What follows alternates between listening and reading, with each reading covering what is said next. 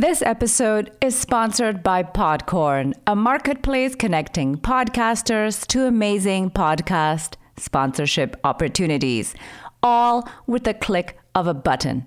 In fact, I used the Podcorn platform to get this sponsorship from Podcorn. So meta, I know. With Podcorn, there is no middleman. Podcasters of all sizes can browse and choose opportunities right on the platform, set their own rates, and collaborate with brands directly. I've heard again and again that you can't monetize podcasting. But with Podcorn, I'm changing that, and you can too. Join today at podcorn.com.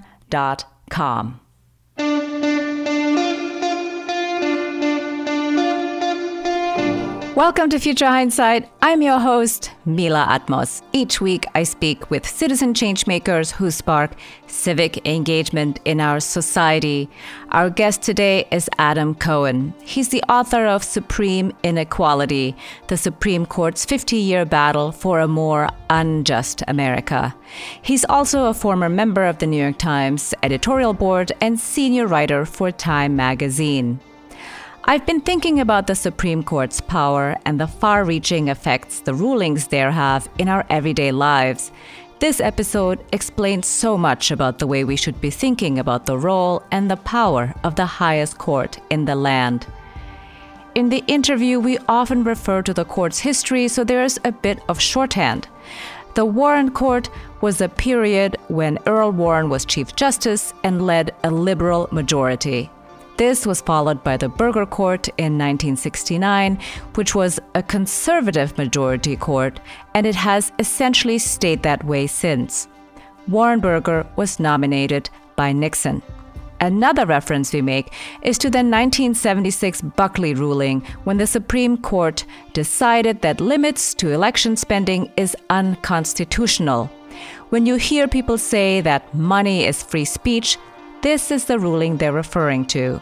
Also, we taped this conversation in June, right after the court decided that the 1964 Civil Rights Act protects gay, lesbian, and transgender employees from discrimination based on sex, which is the context for our comments about Justice Gorsuch.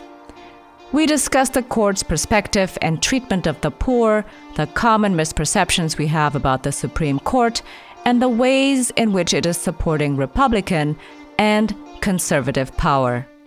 What we've seen in the last 50 years has been a Supreme Court that has been very activist on the conservative side. So if we look at some of the things they've done in the campaign finance cases, including Citizens United, the court has very aggressively struck down laws enacted by Congress and in some cases state legislatures to keep money out of politics or to control its influence. The court has used a very radical view of the First Amendment to strike down those very good laws. So what we're seeing now is a court that is very confident in its own position, in its very conservative views, and it's using its power in many cases to run roughshod over the decisions of the Democratic branches.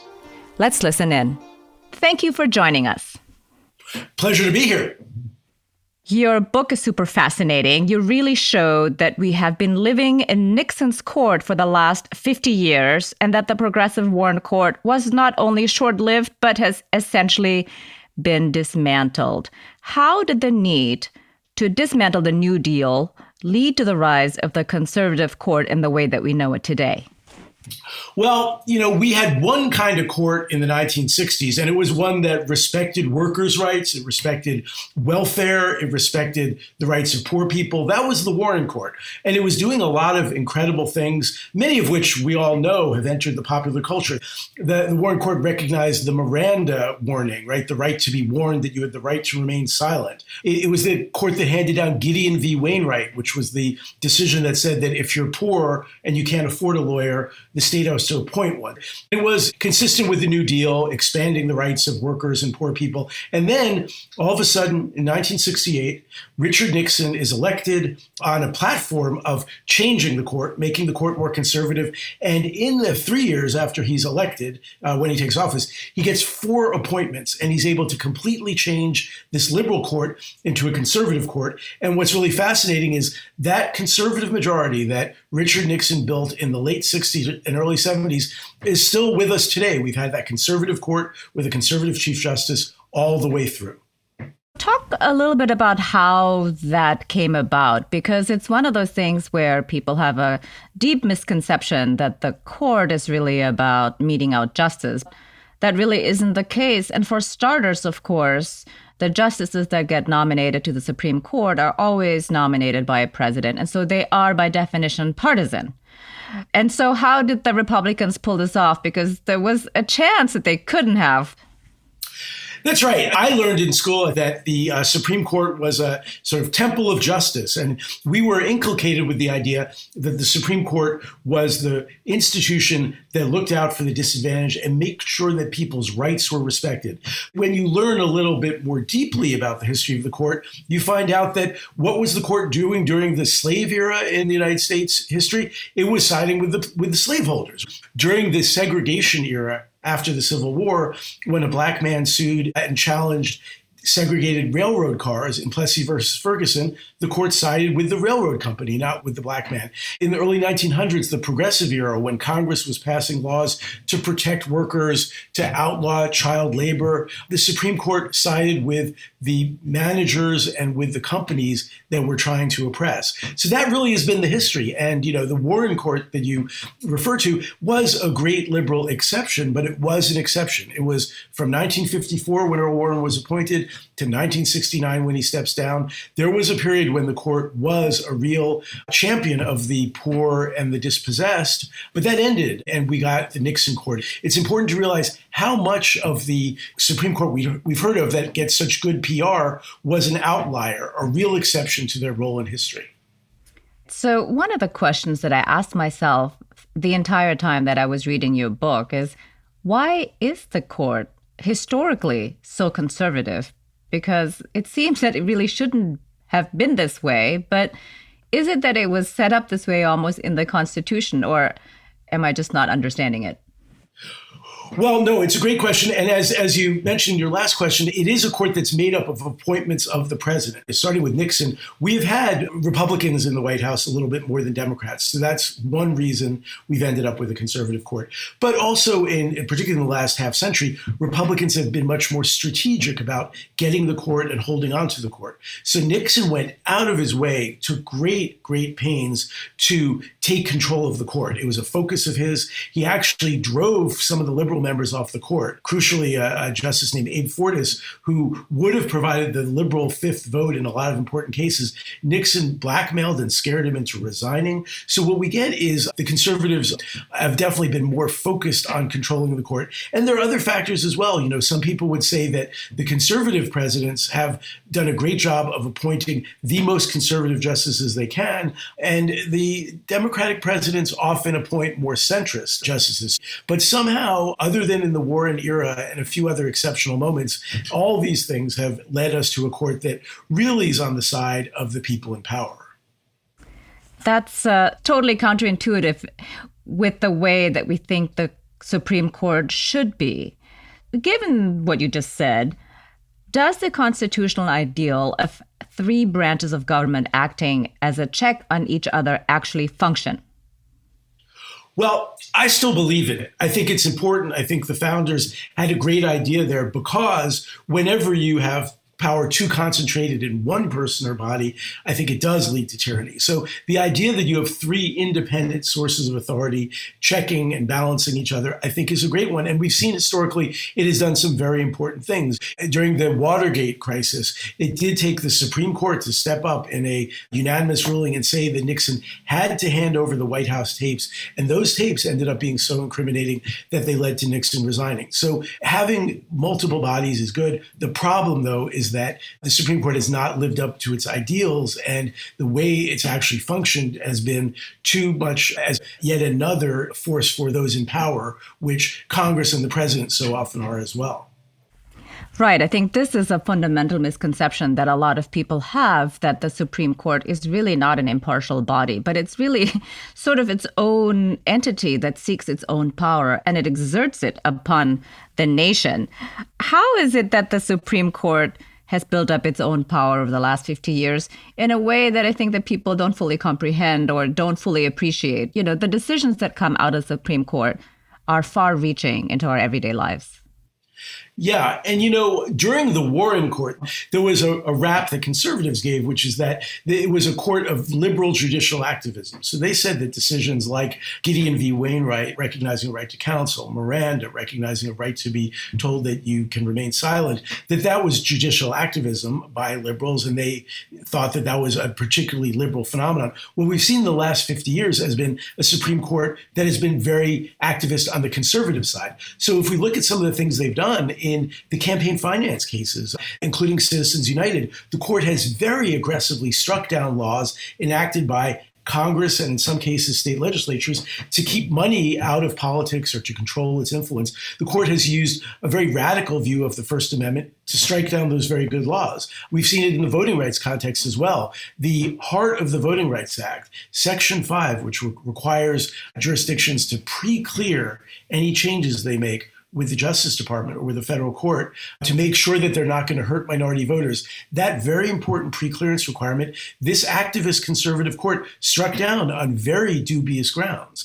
So what we're seeing now is a court that is very confident in its own position, in its very conservative views, and it's using its power in many cases to run roughshod over the decisions of the Democratic branches. How does that work in practice? What is the primary mechanism by which the Supreme Court has essentially cemented Republican power more or less for years going forward? So I would say there are two main strands to what this conservative court is doing to support Republican power and conservative power. One is, if you look at their election law cases, it's just striking the degree to which they almost invariably rule in ways that will lead the Republicans to win elections. We saw that famously in Bush versus Gore, where they actually stopped the counting of validly cast votes just to ensure that Bush became president. But we see it in many other cases when they've upheld the very strict voter ID laws. They've struck down protections for minority voters in the Voting Rights Act. They've refused to step in when there's been egregious partisan gerrymandering that overall very much helps the Republican Party. In decision after decision in election law, it's amazing how many are 5-4 rulings in which the conservatives take the position that helps the Republicans to literally win elections and stay in office. But the second strand is the court has also really on its own reinforced the goals and the values of the Republican Party. So, one thing that our Republican Party in modern times has stood for is making sure that business and the wealthy do very well and not being very concerned about the poor. The thesis of my book is that income inequality and wealth inequality in our country, which we often attribute to many other things, to globalization, which is taking jobs overseas, to automation, which is replacing people with robots, to decisions made by the president and Congress, like tax cuts. I argue in the book that the Supreme Court's rulings in many areas have been a major driver of that because they've continually ruled against the poor, ruled against welfare rights, given the rich much more power to influence elections with their campaign finance rulings, and on and on and on. So I would say that this court is literally helping Republicans to take office, but also has put together 50 years of rulings that really reinforce Republican policies that really help the rich and hurt the poor. So explain what the purpose of oppressing the poor is for Republicans or for conservatives. Why would they want to do that? Well, these are very deep questions about who has sympathy with the poor and who has more sympathy for those at the top of the hierarchy. Some part of it, I'm sure, is that Republicans have bought into the mythology of pull yourself up by your bootstraps, and we have to assume that those who are poor on some level deserve to be poor. But also, I just think a lot of the Republicans literally come from the upper class and are sympathetic with it. One of the things I talk about in my book is at the height of the Warren Court, it was striking that the 5 liberal justices who were doing so much of this had themselves grown up poor or on the edge of poverty. So I think a lot of it is also, on some level, really class identification. And what we have on the court right now is, with few exceptions, justices who really were raised in privilege, who went to privileged colleges and law schools, who had privileged careers in the legal profession. And that just ends up being, in most cases, the groups with which their sympathy lies. Yeah, that really struck me also in your book, that the people who were most sympathetic are the people who grew up themselves at or near poverty. And it speaks so much about perhaps what kind of justices we need more of in the court. Today's episode of Future Hindsight is also brought to you by Jordan Harbinger. He hosts The Jordan Harbinger Show, a podcast that takes deep dives into the lives and minds of some of the most exciting people alive today. It makes sense that I like his show because he and I share a love of interviewing, and the passion he brings to his show makes every episode a treat. With Jordan, you never quite know what you're going to get. From former CIA spooks to professional basketball players to famed economists, his show and interview style never disappoint. He puts a ton of work into his podcast, and I learn something new every time I listen. If you like Future Hindsight, I think you'll enjoy The Jordan Harbinger Show too. Search for The Jordan Harbinger Show on Apple Podcasts, Spotify, or wherever you listen to podcasts. You can also find the show at jordanharbinger.com. One question I have about this is that, we talked about the court being essentially partisan, depending on who is president, who can appoint these justices. Is there really such a thing as a neutral court? And if so, is that really what we want? Yeah, it's a great question. I don't think anyone is ever truly neutral, but what we are getting now is a much more hyper-partisan court. And the way we can see this is look at when a new justice is appointed. When President Trump made his appointments, there was no pretense that he was going to look for the best judge or best decisions on the lower court or whatever objective standards you want to come up with. It was always about, we are going to find justices whose ideology we know. And he and Mike Pence went out and talked to conservatives and said, don't you worry, we are vetting these justices to make sure that they are ideologically pure. And you see it in the ruling about gay and transgender rights. There's a lot of feeling of betrayal among conservatives that Justice Gorsuch wrote in favor of transgender rights. And the reason they feel betrayed is, on a very deep level, they don't see him as being just a justice who's deciding the law. They see him as, that's a conservative seat. We earned that seat. We filled it with a ideological conservative, and he betrayed us. So I think now, more than in the past, we have an assumption that a justice is going to act politically, advancing an ideological agenda. And that makes for a very different kind of Supreme Court. Yeah, on that ruling, I was really curious why Gorsuch decided that. What do you think about that? I mean, what happened here? There are a few different ways of looking at it. One view would be that he truly has a view of textual interpretation. And as he reads the words of that statute passed by Congress, he feels it requires a certain understanding of what sex discrimination is, and that puts discrimination against gay people and trans people in the category of being illegal. Another view would be that there's a growing gap among, quote, liberal policies where even many conservatives, many people who are highly aligned with the upper class, are more sympathetic these days to things like women's rights, abortion rights, and gay rights, but they're much more skeptical of the rights of the poor. So I see Gorsuch as someone like that. A lot of those conservatives are still just as punitive about poor people, about people on welfare, as they ever are, which is why I made that the main focus of my book. It's unquestionable that being poor is punitive. So this is kind of like a two-part question. One part is, after Nixon appointed Burger to take over, there were a handful of decisions that essentially unraveled the Warren Court's decisions very quickly and then basically became a slippery slope. So what are those? And then the second part of that question is, if we are able to install a liberal court, what would be the first few things that need to be decided to reverse this and, let's say, make the poor a special minority group, like based on race?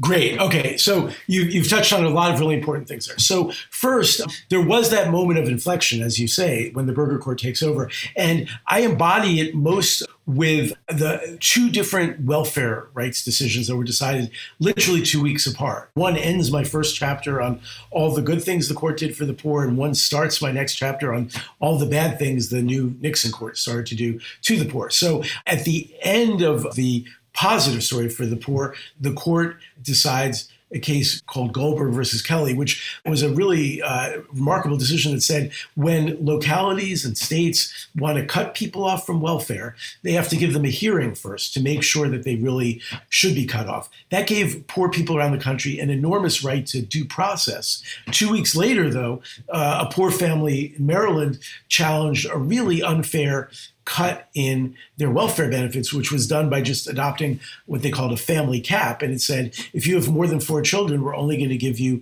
the amount of money you would get if you had 4 children. So other children don't get any money at all. There was a very strong equal protection challenge to that. The Supreme Court ruled against the poor family. And then after that began to rule more and more against the poor. But then my next chapter is about what the court did in education law. And that is just so crucial. When the Burger Court takes over, it gets 2 enormously important education cases. The first one from Texas was a Texas federal court actually ruled that states have to fund rich and poor school districts equally to make sure that school children all around the state have access to the same educational opportunity. That was the ruling in the lower court. The Burger Court reverses that 5-4. The next year, there was a really strong decision out of Detroit from a federal court there, which said that since they couldn't integrate the schools in Detroit just by moving around students within the city, because it had become so overwhelmingly black at that point, that they had to have busing across urban suburban lines to ensure that white and black students actually went to school together. That would have been a transformative ruling for the country. The Burger Court overturns that 5-4. I think those decisions were incredibly important. So what could we do if the liberals took the court back again? Really undo all of those things. And in the area of the poor, it's exactly what you said. The court was getting close, I believe, to recognizing that poor people are what the law calls a discrete and insular minority, the way racial minorities, religious minorities, and some other groups are. And because of that, the court should give specially tough scrutiny, be more likely to strike down laws that hurt them. That would be a powerful tool if the court said that the poor were a discrete and insular minority. The other 2 things I would say that would be really important are reversing those 2 education cases I just mentioned. Imagine if the Supreme Court said the Equal Protection Clause requires equal funding for all school districts in the state. And imagine if they said it requires busing across city suburban lines to make sure that public schools are integrated. And then finally, the most damaging thing I think the court has done has been the campaign finance rulings. And if liberals could just overturn not just Citizens United, but the underlying principle, which was in a much earlier decision from 1976, that money is free speech, and say money is not free speech, and start upholding the laws that Congress and the states adopt to limit the role of money in elections, that would, I think, have a very large positive impact on American politics. So, well, how would we get there? Because, for example, with Citizens United, like you said, there have been a number of cases that preceded, that laid the groundwork for something like Citizens United, starting with Buckley. And so how would we reverse that? Can you do that in a case in one fell swoop? But also you have to wait for a case to come before the court. So how does that actually work? Or do you need Congress to write legislation?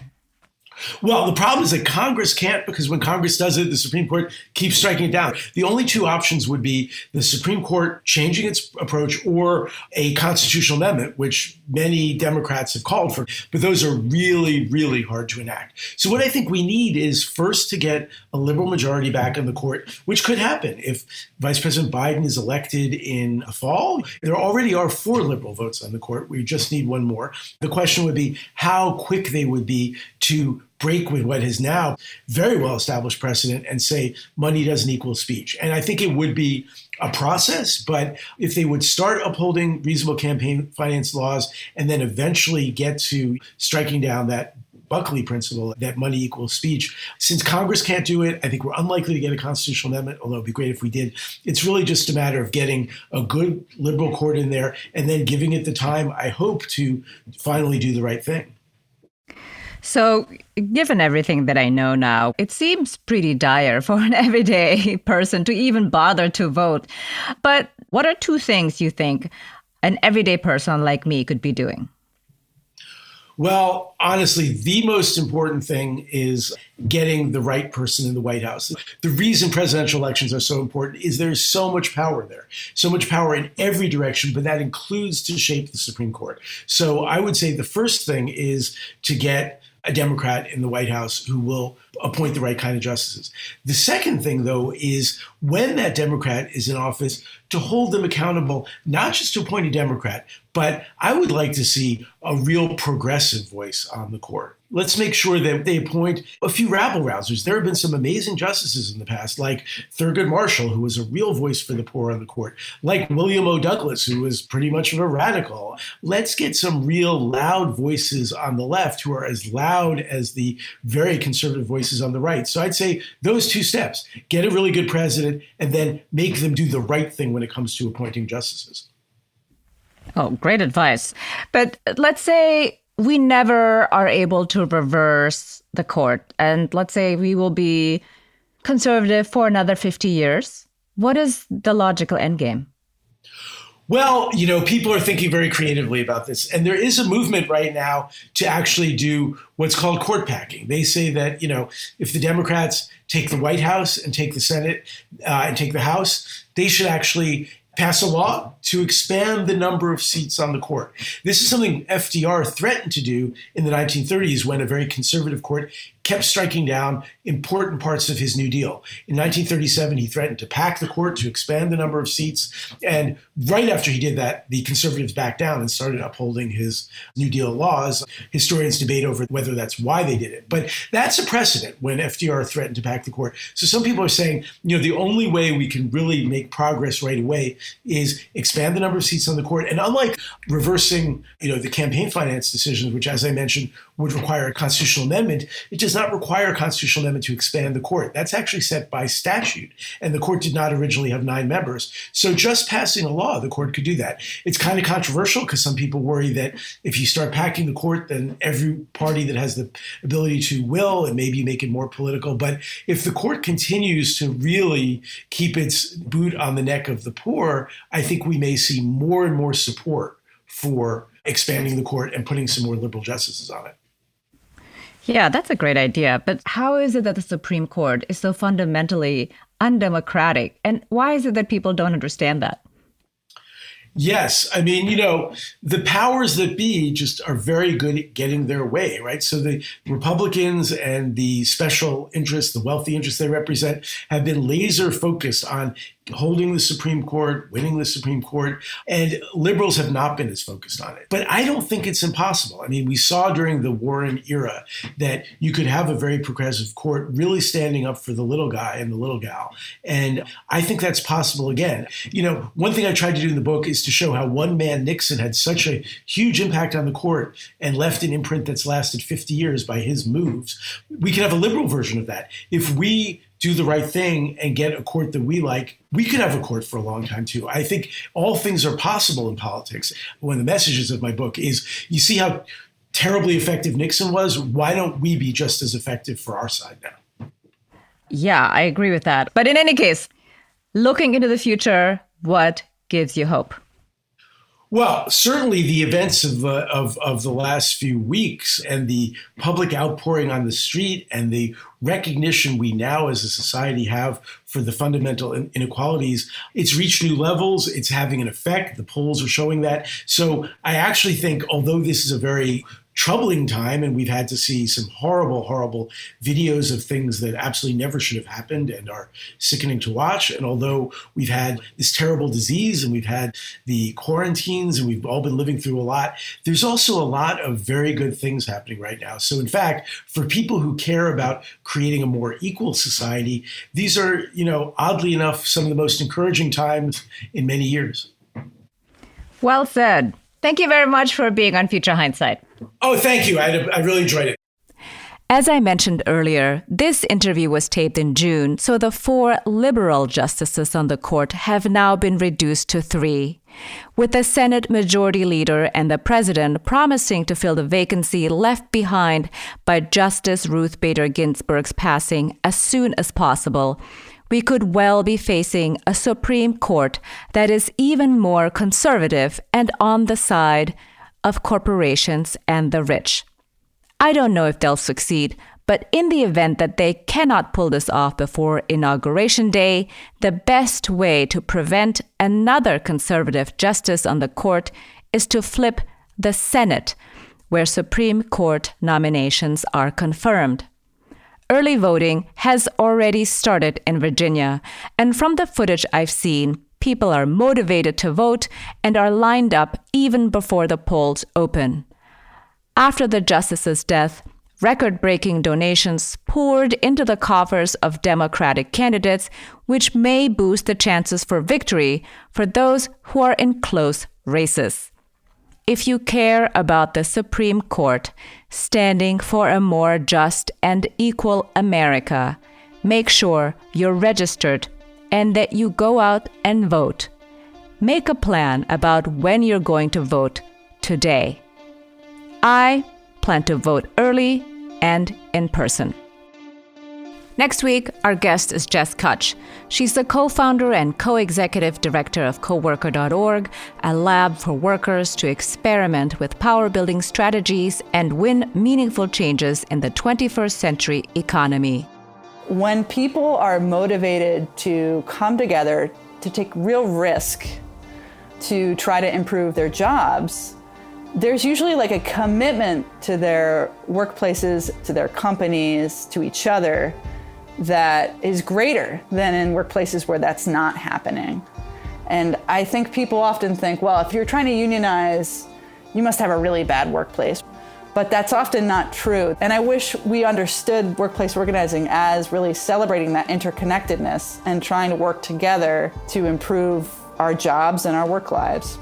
We discussed the crossover skill set of organizing in your workplace to organizing in civic life, the importance to talk to each other about what you encounter in the workplace, and the role of technology for successful workplace organizing.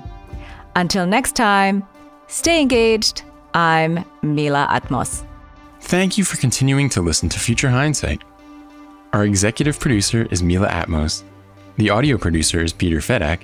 And our associate producers are Miriam Zumbul and Brooke Sion. Be sure to listen to us on Apple Podcasts, futurehindsight.com, or wherever you enjoy podcasts every week.